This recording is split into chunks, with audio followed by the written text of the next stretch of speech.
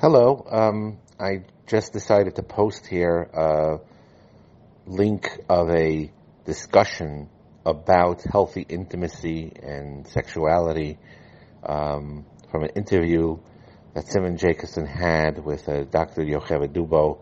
Very, very informative and very, very important about having the right hashkafas in these matters, both for adults who never learned it, and many of us didn't because he kept it buried and it's something that we don't talk about, and also what to tell your children, especially in this generation where there's such exposure, and if they're not taught or told by their parents the right hashkafas of what intimacy and sexuality is about, they may come to their own unhealthy conclusions about it.